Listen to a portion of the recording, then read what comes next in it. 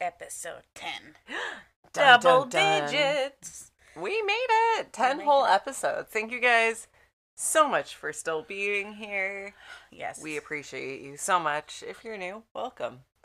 Yeah. Yeah. Very excited that you're here. Yeah. Full disclosure, we're double recording. Yeah, we did. We just recorded the last one, so... Because I am incapable of staying in town for more than a That's couple okay. weeks. Well, so. next weekend is Labor Day weekend, so Yeah. it's everybody's probably got plans. True. So. True. I'll be going up to Atlanta, A, to see family, but B, for the Lord of the Rings drop. And we're going to Very be jealous. cooking for like a whole day so we can eat like hobbits. But I'm so jealous. it should be a good time. I want to get in your luggage, Alexander. That sounds so cool. Yeah, I'm very excited for that to come out. I hope it's good. I really, really hope it's good. Yeah. I really want to watch more of The Sandman. I've only watched the first episode. You must watch more. At least 5 times phenomenal. because I keep trying to watch it with other people. Oh, we're on episode like 8, maybe. I really want to watch more of it. It looks so good. The first episode was so good. It's one of those things that's really up my alley and really not up my partner's alley, and he's the one that's obsessed with it. Really? Yeah, okay. He's like, can we watch more Sandman? And I was watching it with Logan, and he was like, it really reminds me of Good Omens. And I was like, well, yeah. You know why? And I told him it's one of the same authors. That's awesome. And then he got very excited because he found out Good Omens 2 is coming out Yeah. next month. Soon. I think it's September. Yeah. So that should be, I'm very excited to read it. I love the criticism that Neil Gaiman got. People were like, you can't just make up a new thing just because something's popular. And he's like, you guys are going to freak when you find out how the first book was created. It was fantastic. Oh my gosh. Speaking of haters, I got my... So I started making TikToks to try and, I don't know, advertise the free podcast podvertising. Yeah. And I got my first hater. And I guess people don't realize that even haterade interactions count as interactions. They do. And so it ended up being our most viewed video. Mm-hmm. So, if you want to check me telling you about shit you've already heard, if you're listening to this podcast on TikTok, check us out at History Woes on TikTok. Yeah. Or maybe History Woes Podcast, I think. But it was hilarious. And it had been such a long time since I had received, like, internet hate. Yeah. Like, it had been such a long time. I was really hoping... It was refreshing. I was really hoping everybody was going to be nice. Like, I hear, It's like, a the lot internet. of... No. I know. But I hear, like, a lot of podcast people and be like... Or people on TikTok be like, and my fans are just so nice. And, well, like, the whole community is just perfect towards me. And I'm like... That's so refreshing because I feel like so often everyone's awful. I think they probably also block a lot of people. Oh, that makes sense. If you have fans, you have people who hate you. That's sad. Except for us. Everyone loves us. I don't know about that. Okay. They all love us. They love us. But yeah, no, I hope everybody does love us. And if you love us enough, we have a Patreon. We need to fix it. Also, because this is the History Woes podcast. I don't think we mentioned that. No. I'm Lexi. I'm Morgan. But yeah, for those who are honorary history hosts on the Patreon, we're gonna change up the sign up process so that people can put in their address when they sign up because we want to send you guys some stuff. I ordered a couple things, but they didn't come out how I wanted, so I'm going to reorder them, and then we're going to send those out. So, we'll probably change up the process. I know that there are ways that you can, because I subscribed to some Patreons where I must have put my address in because they did send me some things. So, we'll fix that. We'll fix that. Yeah. Make that a thing. We're learning. We're trying our best. Yep. I got some awesome stationery. I hope you guys really like it. But yeah, so we'll be sending all that out. Probably if not, because it takes a little while because the stuff I order is custom. But as soon as it comes in, I'll have Lexi write the cards because if I write it, you won't be able to read it. And then we'll get those sent out. You have the handwriting of a serial killer. Weezer. The handwriting of a serial killer. If you don't know what that's from, you should go watch Steel Magnolias. Oh my gosh, Titanium Pansies. Go watch it. There's a lady that I used to work with who could never remember the name of that movie, so she would just put some kind of metal and sunflower afterwards. She'd be like, Titanium Pansies. Aluminum geraniums. Exactly. And that's how she fantastic. never remembered Steel I love Magnolias. That is also another movie I turn off before it ends. Yeah. A hot tip. At Halloween time, that's the end of that movie. And everybody lives happily ever after. That's what I do. Or, I mean, if you like the full emotional journey, watch the end. Nope. No, thank you. Life is actually sad enough as an adult. I need no additional sadness. My mother-in-law to be messaged. No, we were on the phone, I think. And she called and she was like, "Oh, there's this movie. You have to watch this movie." I was like, "Okay, what's it about?" And she tells me, and I don't remember what it's about. But she's like, "It's gonna make you cry." And I was like, "I don't know how to tell you. I'm not watching a movie that's gonna make me cry. Yeah. I don't want that." And I love that for people who do. But it depends, like, how good the movie's supposed to be. Because, like, I think, like, movies don't get Oscars unless they're the worst thing you've ever seen. Like, emotionally, like, not necessarily bad content. Like, just, if it won an Oscar, unless it was for Best Animated Feature, and even then, be vigilant. Like, Despicable Me made me ugly cry. Yeah. So I have this thing where, like, I haven't seen a lot of the animated movies that came out between, like, 2005 and now, because A, I don't have a child, B, I worked a lot in my early 20s, and I frankly, I didn't have the time or the money to, like, go to the movie theater, so it just wasn't a thing that I did, really, like, after high school. So, my fiance has a couple animated movies that he absolutely loves, and one of the ones I hadn't seen was Meet the Robinsons, and he made me sit down and watch it, and I ugly cried at Meet the Robinsons. And then we moved to, recently we watched Despicable Me. That's a really good one too. I cannot tell you how hard I cried. Like, I'm tearing up right now talking about it. It was so rough. Like, it was amazing. But oh my goodness. Yeah. My whole heart in that movie. I was like, he's like, "Let's watch the second one." I was like, "I can't." I'm not emotionally stable to watch the second one. So yeah, I think it's way less heartwarming. The second one's more like comedy. Okay, well that's good. I think. But I'll have to rewatch and get back to you. So yeah, so when people are like, "This movie is gonna make you cry," like, I can't even make it through the children's movies that are supposed to be funny. Sometimes the children's movies are the worst in cry. Yeah, I think objectively Meet the Robinsons and Despicable Me were, like, low on the suspect list. Yeah, for sure. Well, because, like, the ones that make a lot of people cry are, like, all of Nicholas Sparks' material ever and all of the Oscars movies. And you're like, psh, whatever. But then also, my fiance is like, I was adopted as an infant, for those of you who don't know.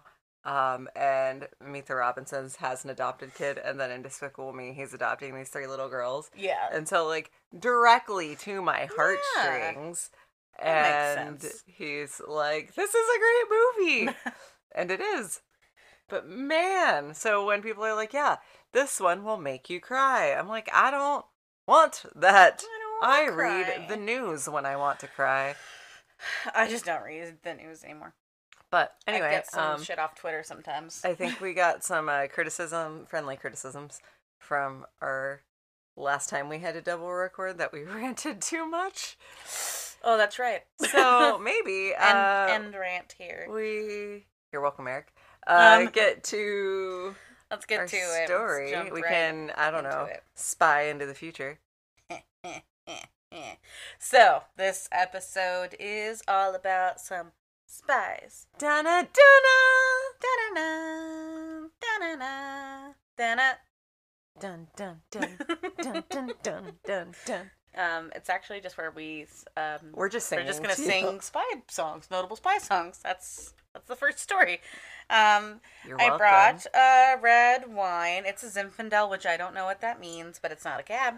Well, Zinfandel's a type of grape, right? Yeah, and- it does not give you anything on the back other than talking about its wine, but it's Alright. called Inconspicuous because spies. It's from Healdsburg, California. Mm-hmm. It's 15.5%. It's got a cool label. The label is very dope. Mm-hmm. It's very pretty. I like it a lot. Mm-hmm. We have not tried this yet. No, we're gonna but try it now. It's a very pretty label. Alrighty. And Let's give it a. Zinfandels are generally pretty good. I think you'll like them. I think so. I think I've had them before, but I don't know. Alright, and cheers. It smells so good. It smells so jammy. It is jammy. Burns. Oh, it's 15.5. Oh, I guess that makes sense. Yeah. Yeah. But it is jammy. That, very jammy. It's alcohol forward. Kind of sweet, but I think that's more to do with the alcohol. Mm-hmm. But I like it. Yeah, not It's bad. good. It's Not bueno. bad. Alright, yeah. Because my story is long, so yeah. Let's jump into it. Now, you don't know anything about this, so I'm very excited. I don't. I love am it more going when we in don't blind. know. I love that so much. I when we like don't that know. the one that I am doing you should know and you have no idea. Oh, we're gonna get into that. Yeah, I know a little bit. I watch the show. I'm excited for end both that. of these. Yeah. Yep, It's going to be a great episode. You're all welcome in advance. Yes. So I'm gonna cover the Baltimore plot featuring Kate Warren. I was gonna do just Kate Warren, but the Baltimore plot was just too dope for me not to talk about. Tell me everything. I'm going to. I really hope that I do this story justice. You It will. reads like a spy thriller, and I'm really surprised that more people don't know about it. Or they do know about it, and it was just me fucking off during class. But today, we're going to be talking about the Baltimore plot. But as always, What's I the gotta Baltimore set. plot? I gotta set a scene. Ooh, I picture. gotta fill you in on some background. I'm so excited. I'm excited that you're excited. The details should still be pretty good. For the back part. Before we get to the juicy parts. Okay. Can we skip to the good part? Oh yeah, this is definitely the second episode. Oh my gosh. right. We're gonna start in the early 1840s. An immigrant named Alan J. Pinkerton has immigrated to Illinois, where he makes a living as a cooper, which is someone who makes wooden barrels, casks, etc., which is harder than you think it is. And I imagine where the last name Cooper comes from. That's cool. I didn't know That's that. a fun fact that I'm guessing at. Oh, there's a word for that when your last name is your profession. Yeah, I don't remember what the that word. was. As early as 1844, Pinkerton worked for the Chicago abolitionist leaders, and his shop was a stop on the Underground Railroad. Pinkerton became interested in police work when he came across a band of counterfeiters, and he observed their movements for some time before reporting them to the police. Here's hoping the police were nicer than Isaac Newton about counterfeiting. Or the people who arrested George Floyd. Oh, yeah, I saw that. Pinkerton was then appointed as the first police detective in Chicago. He would later go on to open the Pinkerton National Detective Agency, which is still in operation today. That's where I know that name. Mhm. Okay. At the height of their heyday, the Pinkerton Detective Agency was the largest private law enforcement organization in the world. Their logo was an open eye, and they adopted the slogan, "We never sleep," which, as you'll find later, is probably more to do with anxiety than vigilance, but you be the judge. Or drugs. Maybe.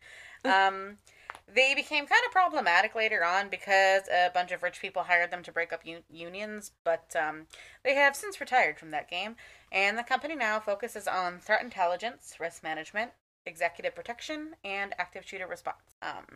Let's get back to the 1800s. Figuratively. Not literally ever. Unless Yeah. we get a time machine. It's not going to be nice to us there, probably, in Fair, the 1800s. we're women. In 1856, Alan Pinkerton was busy at work when a woman walked into his office looking for a job. He assumed the lady must be mistaken, as he was not looking for a secretary. But the woman assured him she was not in the wrong place. She was there to become his newest detective. This woman's name was Kate Warren. The 23-year-old widow was responding to a local advertisement in a Chicago paper. A widow at 23? Yeah, That's looking to awful. employ new detectives at the Pinkerton Agency. Pinkerton, in his book, The Spy of Rebellion, recounts their interaction thusly. I was surprised to learn Kate was not looking for clerical work. At the time, such a concept was almost unheard of. It is not the custom to employ women detectives. Kate argued her point of view eloquently, pointing out that women could be most useful in worming out secrets in many places, which would be impossible for a male detective. It's way more eloquent than I could ever be like, fuck you, pay me. Yeah, exactly. A woman would be able to befriend the wives and girlfriends of suspected criminals and gain their confidence. Men become braggarts when they are around women who encourage them to boast.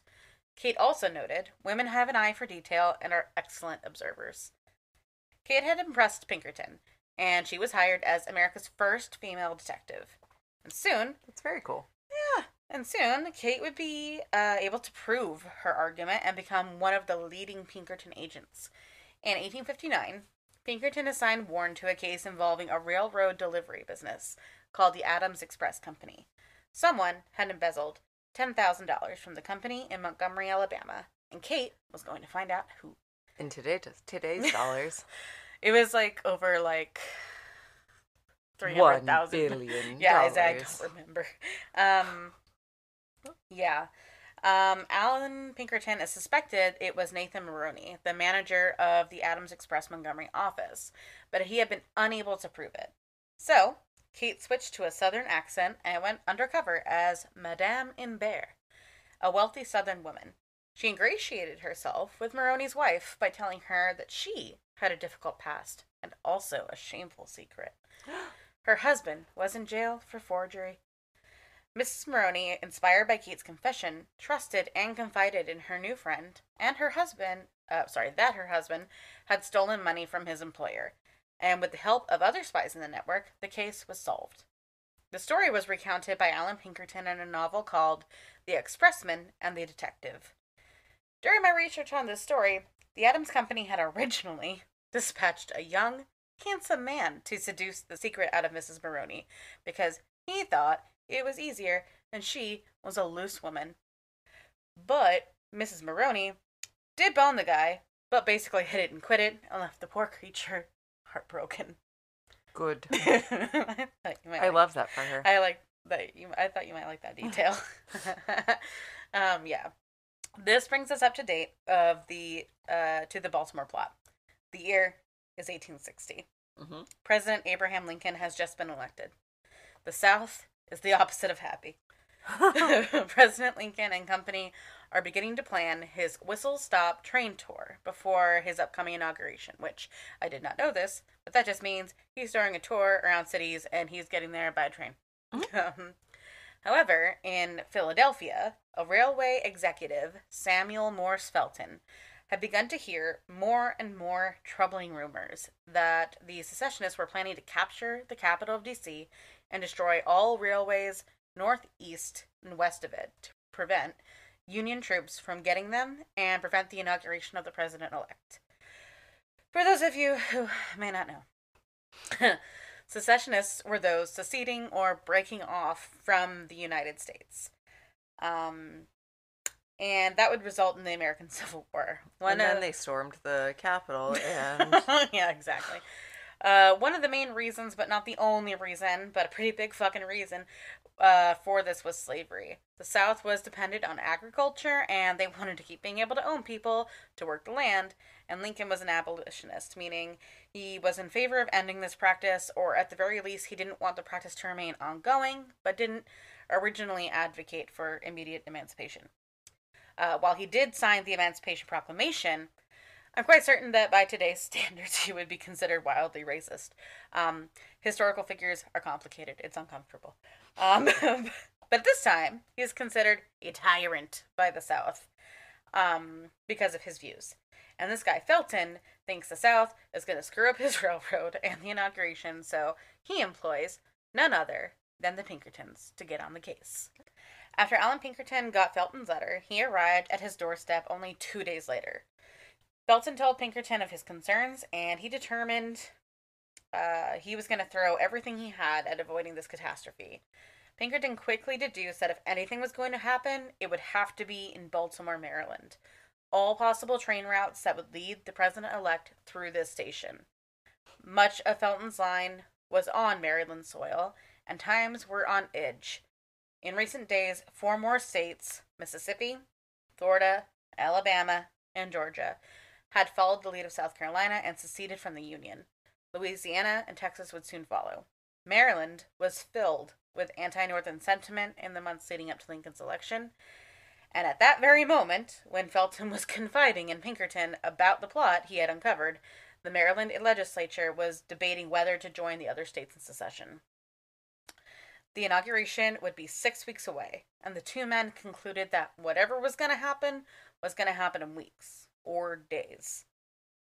Pinkerton left Felton and went to Baltimore and brought his top agents. Among them was Harry Davies, who would prove a vital spy in Pinkerton's network. Davies had spent many years in the South and knew the customs and important people of the time.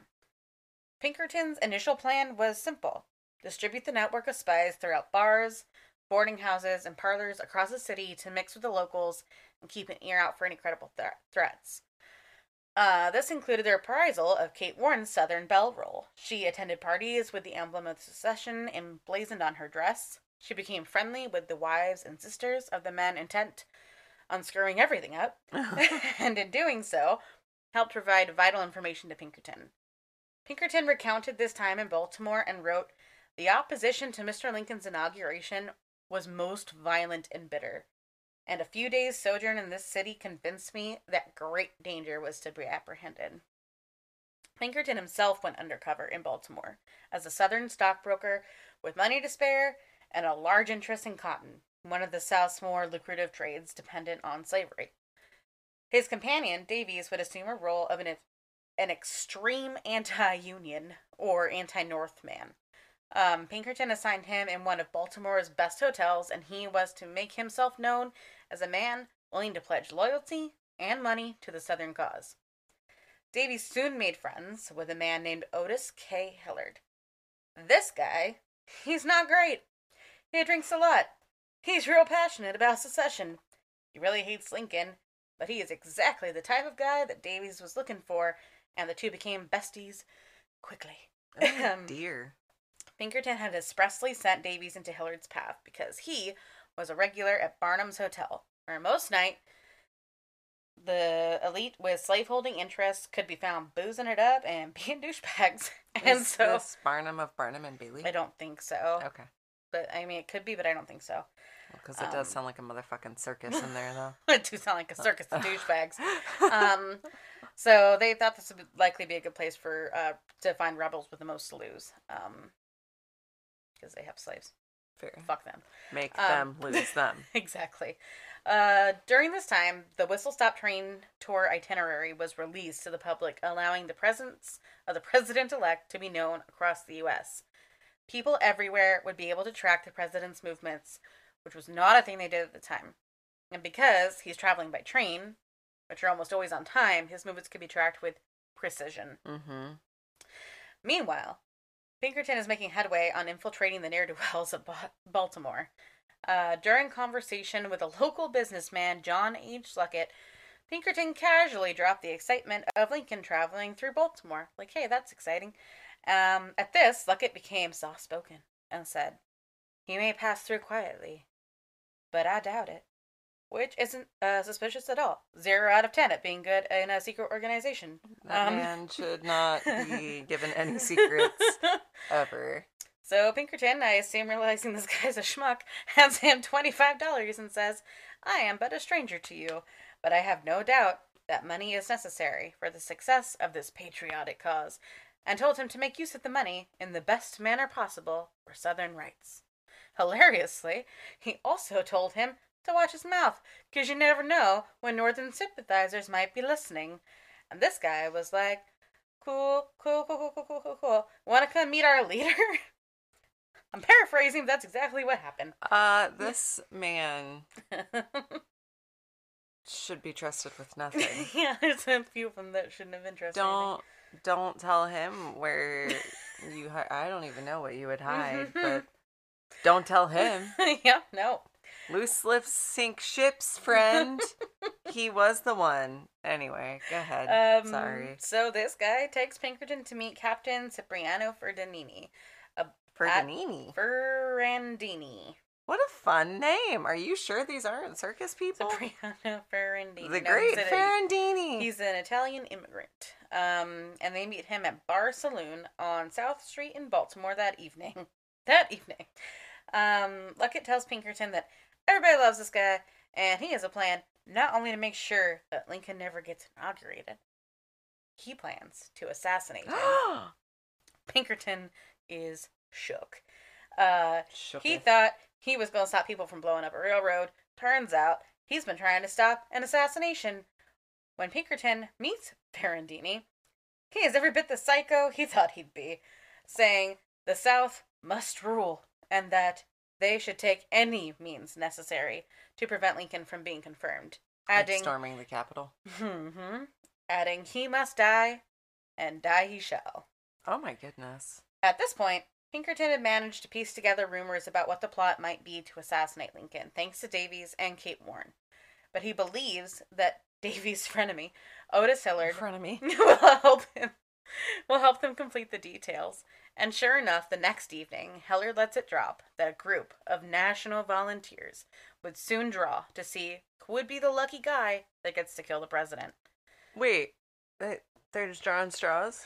Mm-hmm. They're not like, you're the most experienced marksman. No. Not that I think that they should be trying their best to kill Lincoln, but like if you're gonna do it, have some criteria. I don't know, man. These were all patriots.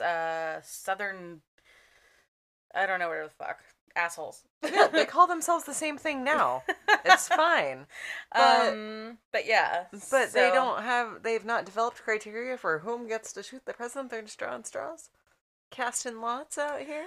Well, yeah, basically. But I'm going to tell you why in a second. It was all right, I'm sorry. No, you're fine. I don't disagree with you. They could have planned it better, but I'm glad they didn't. Like, if you're gonna do it, do it. Yep. So Hillard tells them they're gonna get together. Davies is like, I gotta get an invite. So Hillard goes to the powers that be and asks if his bestie can join their club. And he goes back to Davies and tells him that if he swears an oath of loyalty, he can come to the meeting. Which, this must be why the South lost. He basically just said, if you pinky promise, you can join our secret meeting. Pinky promises are forever, Morgan.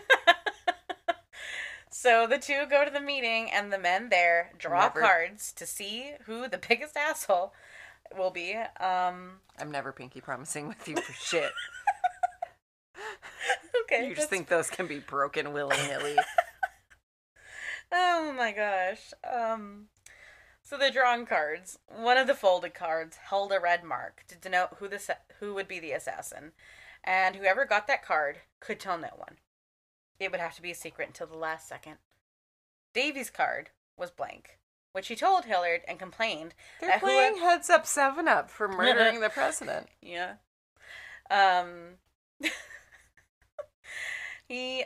So Davies, being this guy, is like, man, but whoever gets that red card, what if they lose their nerve at the last second?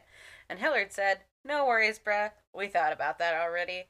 There are 8 cards with red marks to ensure at least one of the men would carry out the task. To this, Davies was like, ooh, oh, okay, that's so smart. I'm so tired. I'm gonna go to bed now. Bye. And then speed walks to Pinkerton and tells him what he knows. By now, Pinkerton has deduced that the attack would occur when Lincoln departed the train in Baltimore. After getting off the train that brought him to Baltimore, he would need to ride by open carriage to the next train station in Baltimore, over a mile away, to get on the train that would take him to D.C. At some point... Now you gotta walk. You can't take that train. That's a mile. You gotta power walk. He's got that tall ass hat, but he's gotta do it. I'm sorry. Gosh. Well, yeah. So, at some point, one of the assassins would make their move. So, what to do? Pinkerton devises a plan to get Lincoln out of Philadelphia on an early train that would arrive in Baltimore in the early morning hours under cover of darkness, and then get on an early train to Washington. Pinkerton goes to Philadelphia, where he meets his old friend, Felton, manager of the railroad, and tells him of the plot and his scheme. Real quick. Mm. Do you think Lincoln's hat blew off frequently? I imagine You most think it caught stovepipe hats wind? did, yeah. Or you think like they had like sticky Hat tack? pins? Maybe Well, hat did pins. men use hat pins? I thought that was a ladies thing. All right. Maybe it's not windy where he was, or maybe there was a specific guy who was assigned to his hat. And they were like, make sure the sucker stays on. Maybe. All right. Look, I'm just here asking the big question. Big hat questions? Yeah, I have no idea. I got no idea. I don't know. All right. Moving on. That's fine. By the time the assassins were ready, they would find that Lincoln was already safe in Washington.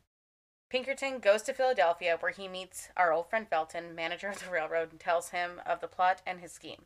Felton tells him he will help him however he can. Pinkerton contacts another of his top operatives, Kate Warren. That's right, the scheme was going to need a woman's touch. Yes. And he lets her know her services will be needed in Philadelphia soon and to stand by for instructions. Pinkerton contacted his old friend Norman Judd, who had been traveling with Lincoln, and urgently asked him to come to his hotel. Everybody's in Philly at this time.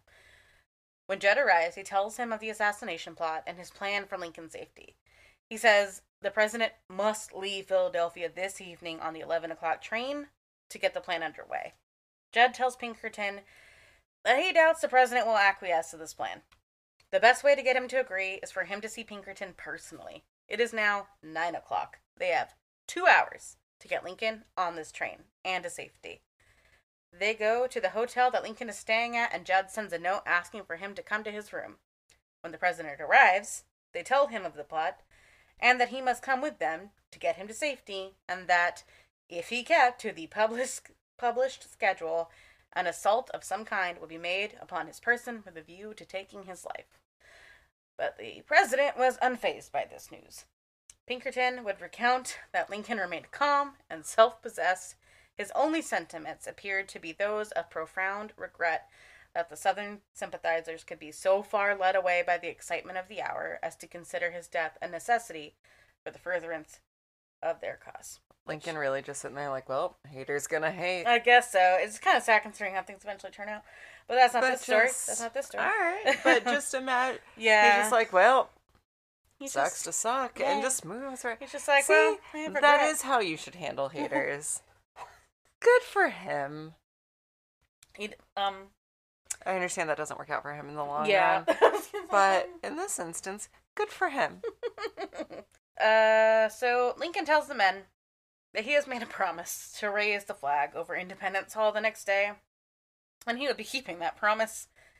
In the afternoon, he was visiting the legislature in Harrisburg, Pennsylvania. You could get someone else to put the flag up. No, you can't. All right. Apparently for him. After which, he would go with whatever plan they had. I cannot imagine the frustration Pinkerton feels at this point. Like, did you hear what I just said? People We gotta trying to kill go. you. We gotta go. I'm trying to save you. They defer to the president, and Pinkerton furiously begins to start drawing up a new plan, which takes him the entire night. The next morning, Pinkerton meets again with Judd and tells him the overarching plan will remain the same. They must get Lincoln through Baltimore ahead of schedule. After the flag raising, the president and company departed for Harrisburg so the president could visit the legislature while Pinkerton stayed in Philly to complete his plans. Poor Pinkerton. Yeah, he's really doing his best. At 1:30 p.m., Lincoln meets with the governor, Andrew Curtin, who Lincoln told about his plan. At 5 that evening, Lincoln ate dinner with the governor. At 5:45, Judd came into the room, tapped Lincoln on the shoulder, and Lincoln excused himself from the room. The president gathered his disguise of his own making from his luggage, which consisted of an old overcoat, which I guess looked more like a shawl, and a soft hat that could be folded in his pocket.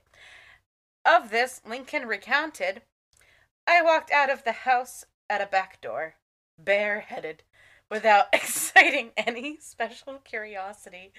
Then I put on the soft hat and joined my friends He's without like a being foot recognized. taller than everyone else. And joined my friends without being recognized by strangers, for I was not the same man. This dude is Yes, you- 6'4". He's 6'4". Everybody else is like 5'8". He's 6'4" and he had Marfans. Like, he's like Yeah. tall and lanky. He's out here looking like salad fingers. And they're just like, oh, it's a different person. It's like when Clark Kent takes off the glasses. You're like, it's a That's different what person. I wrote. Yep. I was like, but I guess this Clark Kent Superman disguise worked. All right, well. Yep. Lincoln loaded up in his carriage with his bestie. I'm assuming because it was his self-appointed bodyguard. Lincoln didn't appoint him. This guy was just like, I'm your bodyguard. So I assume it's his bestie. What? Yes, I assume it's his bestie. I'm your bodyguard now. What? Yes. Frank, I can beat you in arm wrestling. Shut up, Abe. I'm your bodyguard now. So this guy's name was Frank. Ward Hill Lamon. Of course it is. Who was heavily armed. Lincoln would have to board the train back to Philadelphia on what they called a special, which is basically just a chartered train.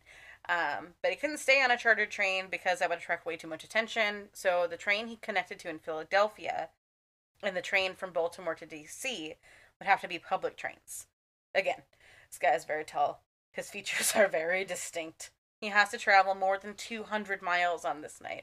And Pinkerton has realized Lincoln will likely not make his connection from Harrisburg train to the 11 o'clock train leaving Philly.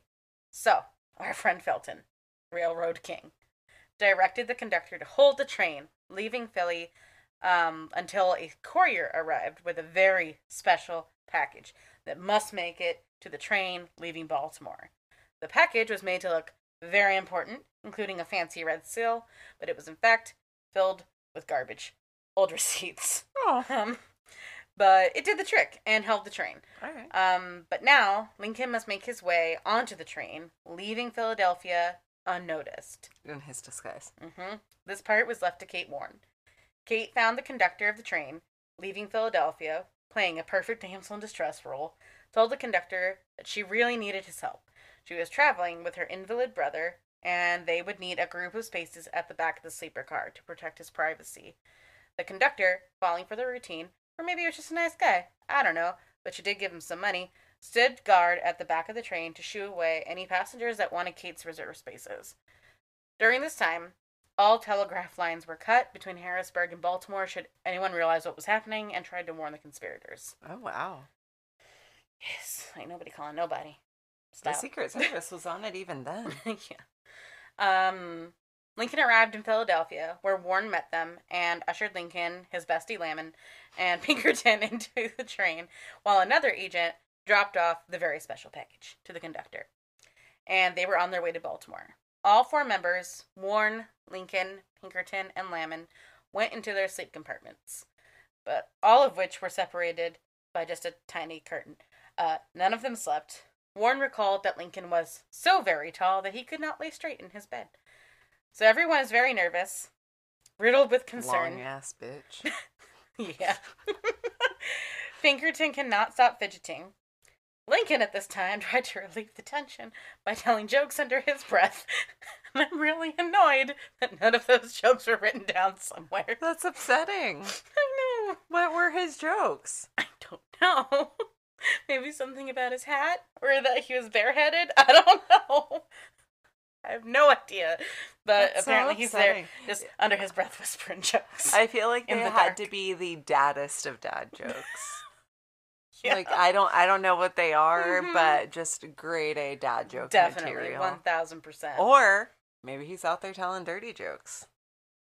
Maybe. I don't know. Maybe They are he's- under his breath. I have no idea. At 3:30 in the morning, they arrived in Baltimore.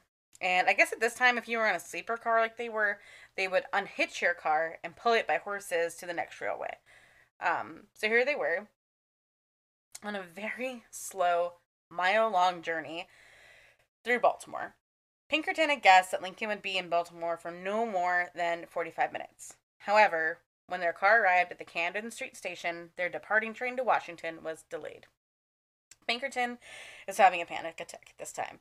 Lincoln continues to tell jokes.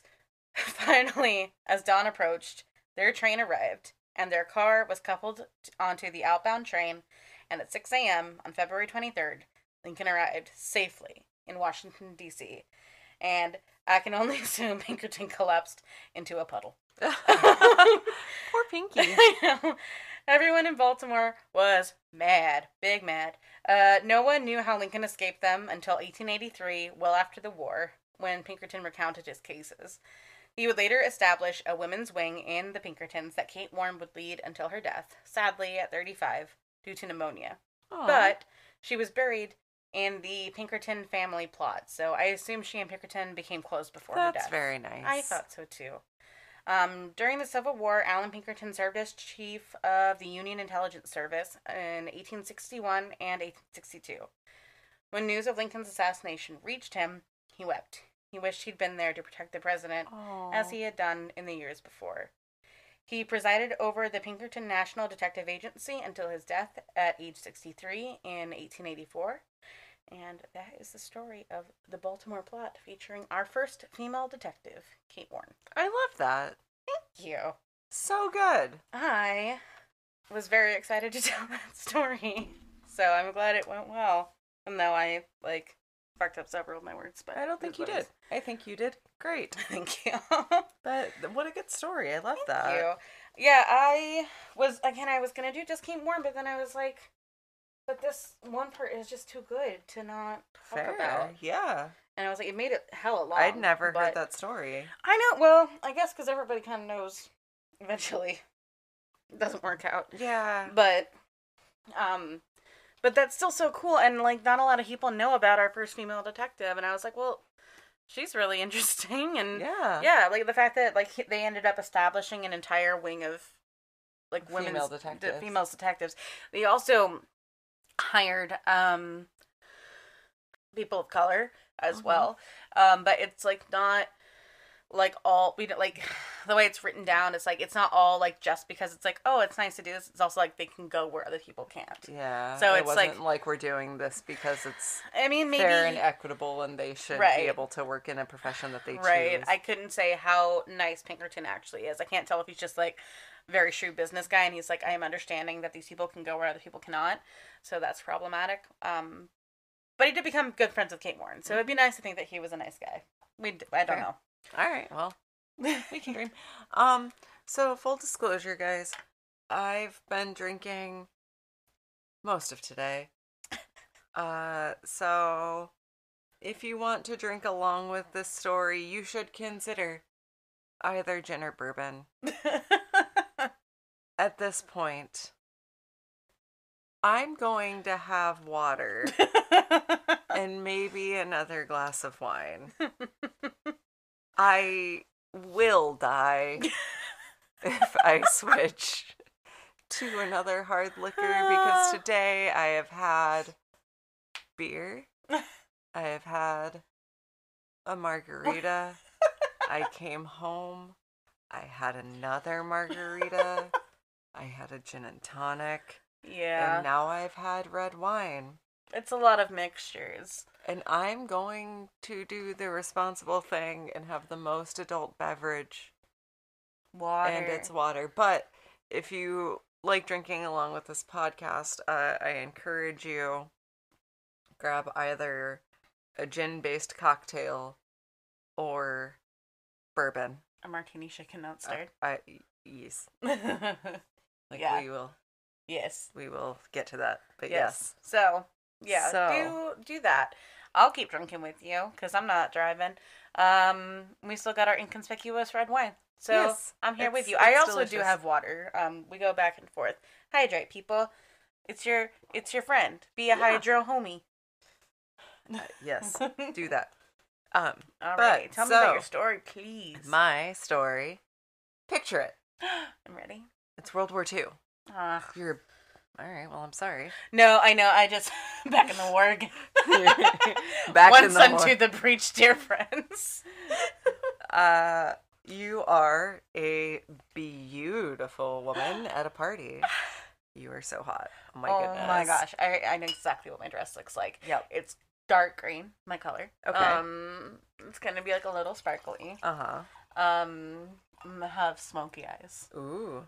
Yes. All right. I All love right. it. I'm there. I'm ready. You're on an island Ooh. with many important men from high up in the Axis powers. Oh, but I wrote Sorry. on my. Yep. Yeah, I need to be Figure on it my out. best behavior. I just became much more in Concerned. control of myself. I was easy. I was picturing myself leaning on a bar, just looking at my nails or whatever the fuck. And now I am sat straight up with my eyes forward You're actually out by yourself, by myself. looking at the water on Okay, this beautiful island. look at. And you see a man come out of the water. He doesn't see you.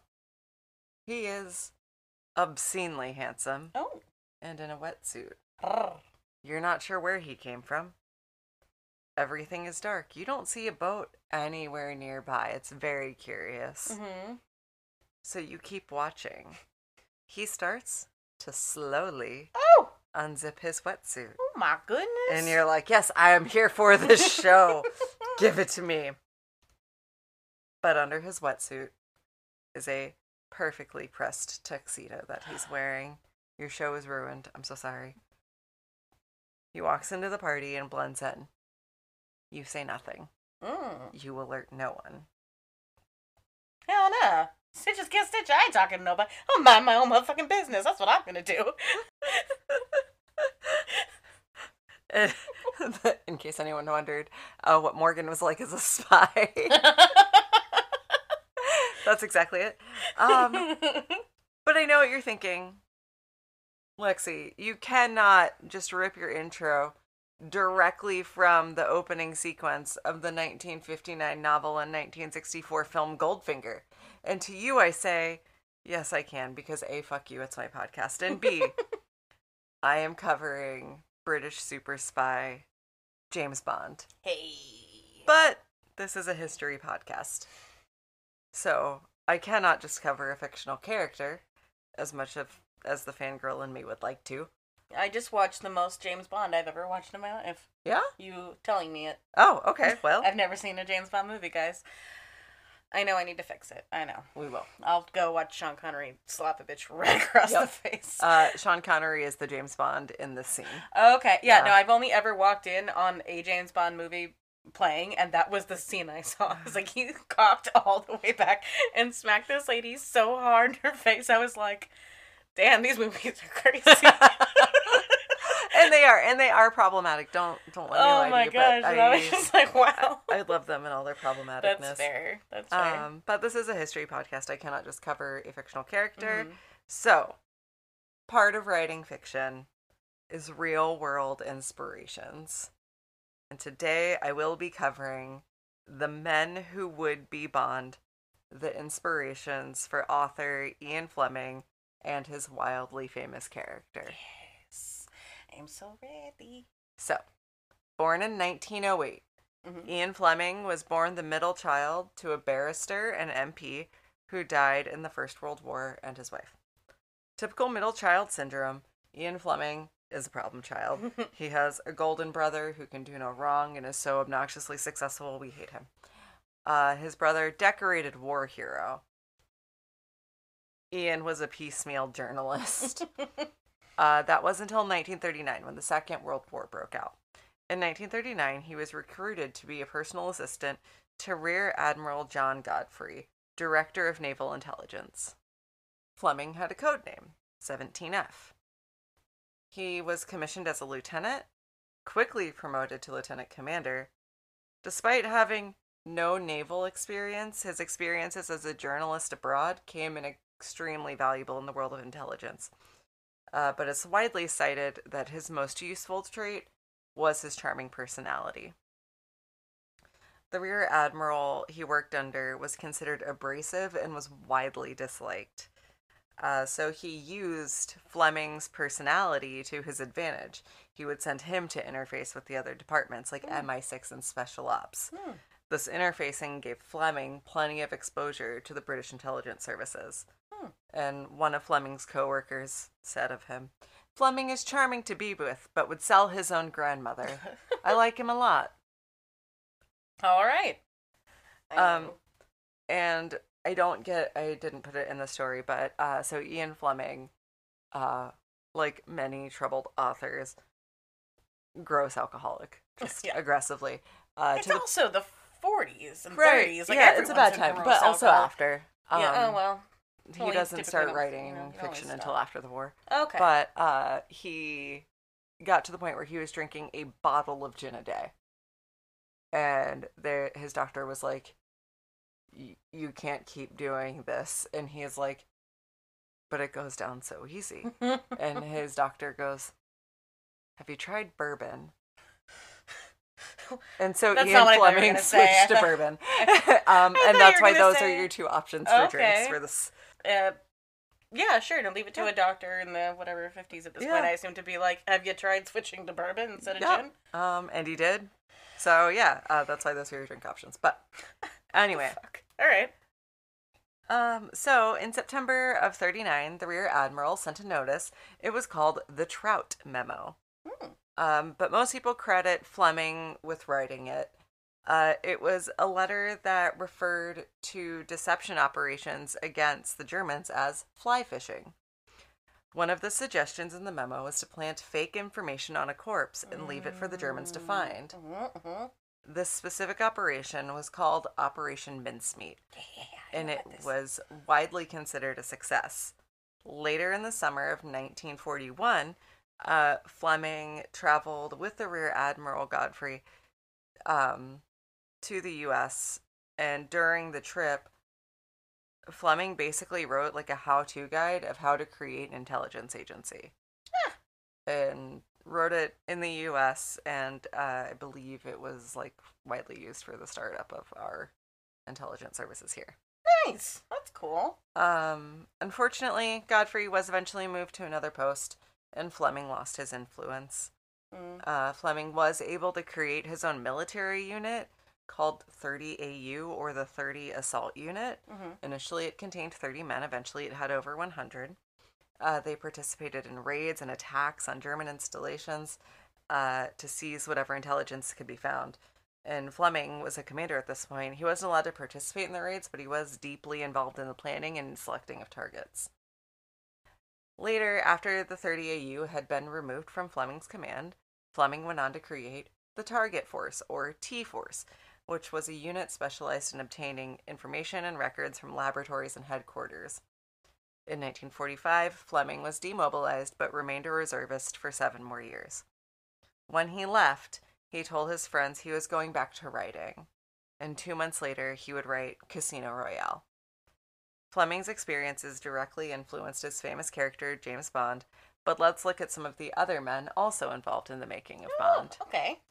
So we've already met Rear Admiral Godfrey, who was said to be the inspiration for M in the Bond books and movies. Okay. I know who that is. Okay. Reportedly, Godfrey was 0% flattered or amused. He did not appreciate this. Isn't that Judi Dench? Well, Yep. fuck him. It's Judi Dench. Yep. Yeah. I guess it wouldn't have been then. So the movies came out shortly after the books were written. Well, but it still wouldn't have been Judi Dench. That's fair. Imagine. That's fair. Yep. I mean, she could have been. Should be young and hot. Oof. She's old and hot. I know. I right? love Judi Dench. I was gonna say like Anyway. yeah. All right.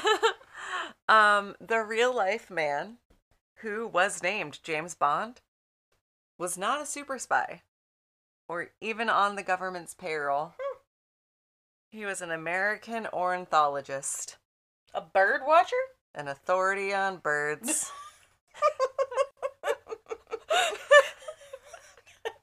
All right.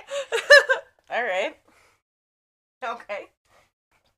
Fleming saw the name in a book, in the name of a book Bond had published on birds. Fleming was an avid bird watcher himself. Of the name choice, he said, "I wanted the simplest, dullest, plainest sounding name I could find. James Bond was much better than something more interesting, like Peregrine Carruthers." Okay. Exotic things would happen to and around him, but he would be a neutral figure, an anonymous, blunt instrument wielded by a government department. Okay. The fictional Bond's code name wasn't an accident either. Fleming studied spy history in his time in the Second World War. The iconic name, 007, was in fact a code British code breakers deciphered from the Germans in the First World War. 007 would be the beginning in a sequence of numbers indicating that whatever followed 007 would be highly classified. Uncovering this was considered one of the greatest moments of British espionage in the First World War. That's very cool. Yes. That's very cool. I'm into it. A Serbian spy named Dusko Popov was said to be the inspiration for Casino Royale. He was a notoriously good baccarat player and was also described as ruthless and seductive. Ooh. Wow. This man of mystery was said to be involved in MI5, MI6, German Abwehr, the German military intelligence agency from 1920 to 1944. Yeah, MI6 didn't even exist, in quotes, back then. Yeah. Well, so it's over a span of time. Right, gotcha. But... No, I'm saying, like, they were, like, I don't even know. It's like if someone was, like, saying, like, from CIA 2, and we're like, there is no CIA 2, and they're like, exactly. I think that's what I meant. I think. Also involved with the FBI, this man warned J. Edgar Hoover about Pearl Harbor and was dismissed. I cannot imagine the I told you so. Fuck J. Edgar Hoover for several reasons, man. Yes. All right. And the same man planted false information for Nazis to find about D-Day. That's cool. Yeah, no, I love all of this. Yeah. There's another man who can be credited as a Bond inspiration, that has an equally complex background as Popov. He's a Canadian man named Sir William Stevenson. He was a boxing champion, a World War I ace pilot, which an ace pilot is a pilot credited with shooting down 5 or more enemy aircraft in combat. Oh, wow. He was an inventor, a millionaire businessman, and became a super spy for British intelligence. Damn. That's quite the resume. I assume he didn't have friends. Right. But you don't have time. But impressive. Yeah, incredibly. Another credited person is a spy known only by his codename, White Rabbit, who escaped Russian captivity in World War I and evaded capture by the Nazis by hiding in the back of a hearse.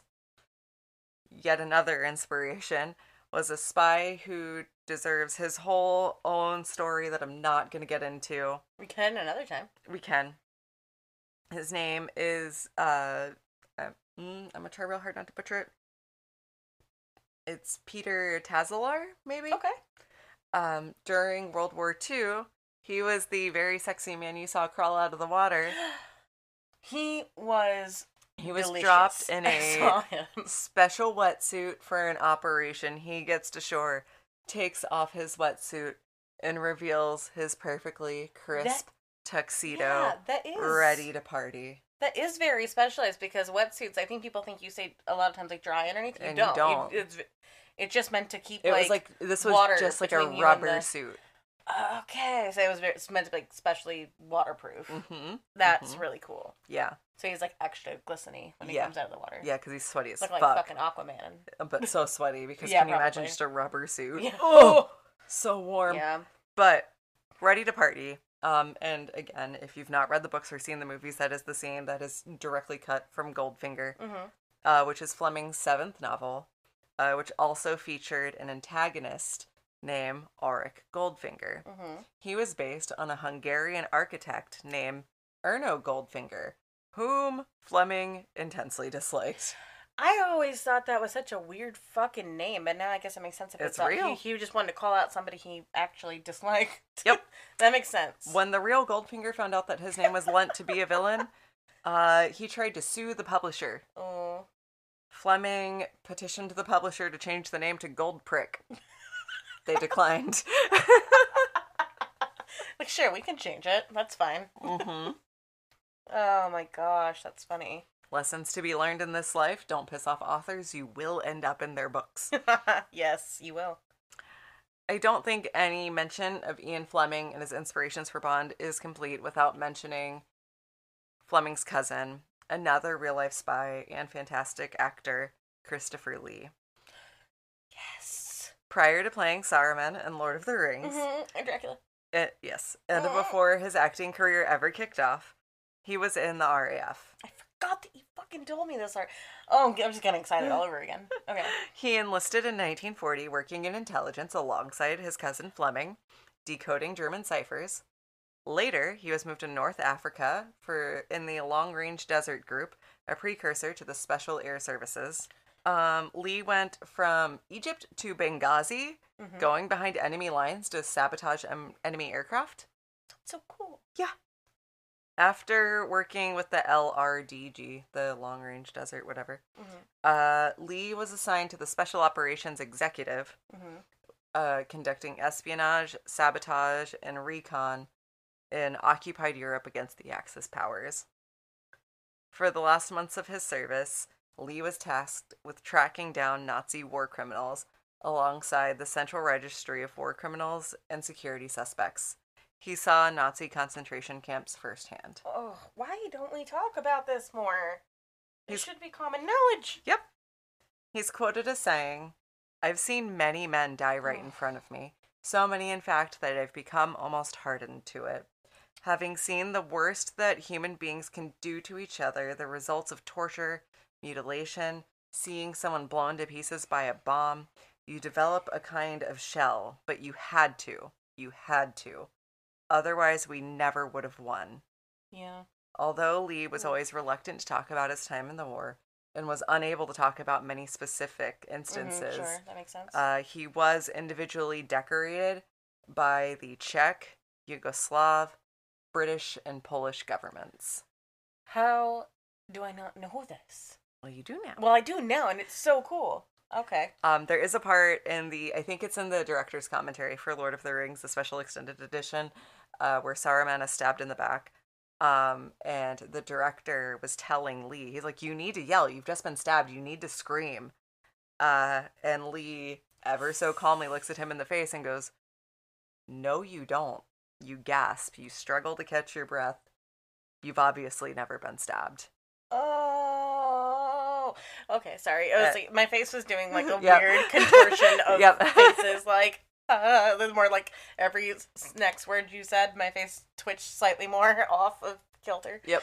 Okay. At which point the director realized Lee was a real one and decided to let him act however the hell he He's wanted. like, you know what? You're right. You're right. You know what you're doing. Don't let me stop you. Yep. Action. And now, just because this is my podcast and I can, I'm going to have my own mini fangirl rant spree of Christopher Lee. He was fluent in 6 languages. He participated in more on-screen sword fights than any actor in history. He was a trained opera singer. He was friends with the man who assassinated Rasputin. And he released a power metal album at 88 years old, and the entire album was about Charlemagne, from whom he is descended. What? Yep. I also want to add that he had the best eyebrows in the business. He did. So it's probably why he got the Dracula role, because he got Yep. big ass eyebrows. He also is credited with cementing, like, in, I think, like, public, just mind, like, the collective brain of everyone, that vampires have fangs. It's from his portrayal of Dracula. Oh, okay, that's cool. I didn't know that. Damn. So that concludes my rant on Christopher He's Lee. so cool. And Like, I love Lord of the Rings. Like I walked into this room thinking Christopher Lee was really, really cool. And I'm gonna leave this room being a way bigger fangirl. And I'm really sorry that he's not with us anymore. Yep. I would like to go. I think he see passed him. in 2015. Yeah. Was it that long ago It already? was. I believe so. So Wild. that's my rant, and that friends are the men who would contribute to Be Bond. What a great story. I love that. I'm glad. I And you've love never that. even seen a James I've Bond never- movie. Well, but I did see that show. I did make you watch. Yeah, so there is a show, and It's it's really called The good. Man Who Would Be Bond, and it dramatically, and I think gives him more credit, but it's Ian Fleming's life and the experiences that he had that led to him writing Bond. Yeah, it's really, really good. I've seen all of that, never any of the James Bond movies. Yeah. I've so- only ever seen little clips of them. Like, They're they're all fantastic. probably all trailers. Like, because I've seen the part where Halle Berry walks out of the ocean. Oh, yeah, that's a good one. Um, Honestly, the movie's I not think that great, was but like probably- Halle Berry just right. I think that was probably just all of the trailer was Halle Berry walking out of the ocean. I know that Judi Dench is M. I know the different actors. Probably not all of them, but a fair few. Yeah. Well, anytime you want to have a James Bond marathon, girl, I'm here. We should watch some. What's your favorite one? Or you can give me like a top couple if. I love Goldfinger, but also Who was your favorite Bond? So Sean Connery first, That's fine. and then Pierce Brosnan second. That's fine. I I can't argue with you. I would have to argue with you only on. Adore Sean Connery. Ridiculous fact about me. Once upon a time, I was previously married. That did not work out. However, our honeymoon was selected because our honeymoon location, we went to Jamaica, and we stayed at the resort where Dr. No was filmed. That's cool. And it was like right next to Sean Connery's property. Oh, but yeah. they didn't tell us until the last day, which was probably fair. Because they had kayaks they would rent out to us, and I absolutely would have trespassed on private property had I known that like a minute earlier. So probably for the best. Yeah. Yeah. But yeah, so I'm like That's cool though. a little bit of a fan. We'll have But to- Dr. No is also such a We'll just have to watch like great. whatever your favorite one is. What's the one where he smacks that lady really hard? She's like at the pool. I don't know how to tell you. They probably slap a lot of women in those movies. It's not James Bond. I love it. It is extremely problematic for its portrayal of women. Oh. It is problematic AF. You have to go in watching it and be like, it was the 60s.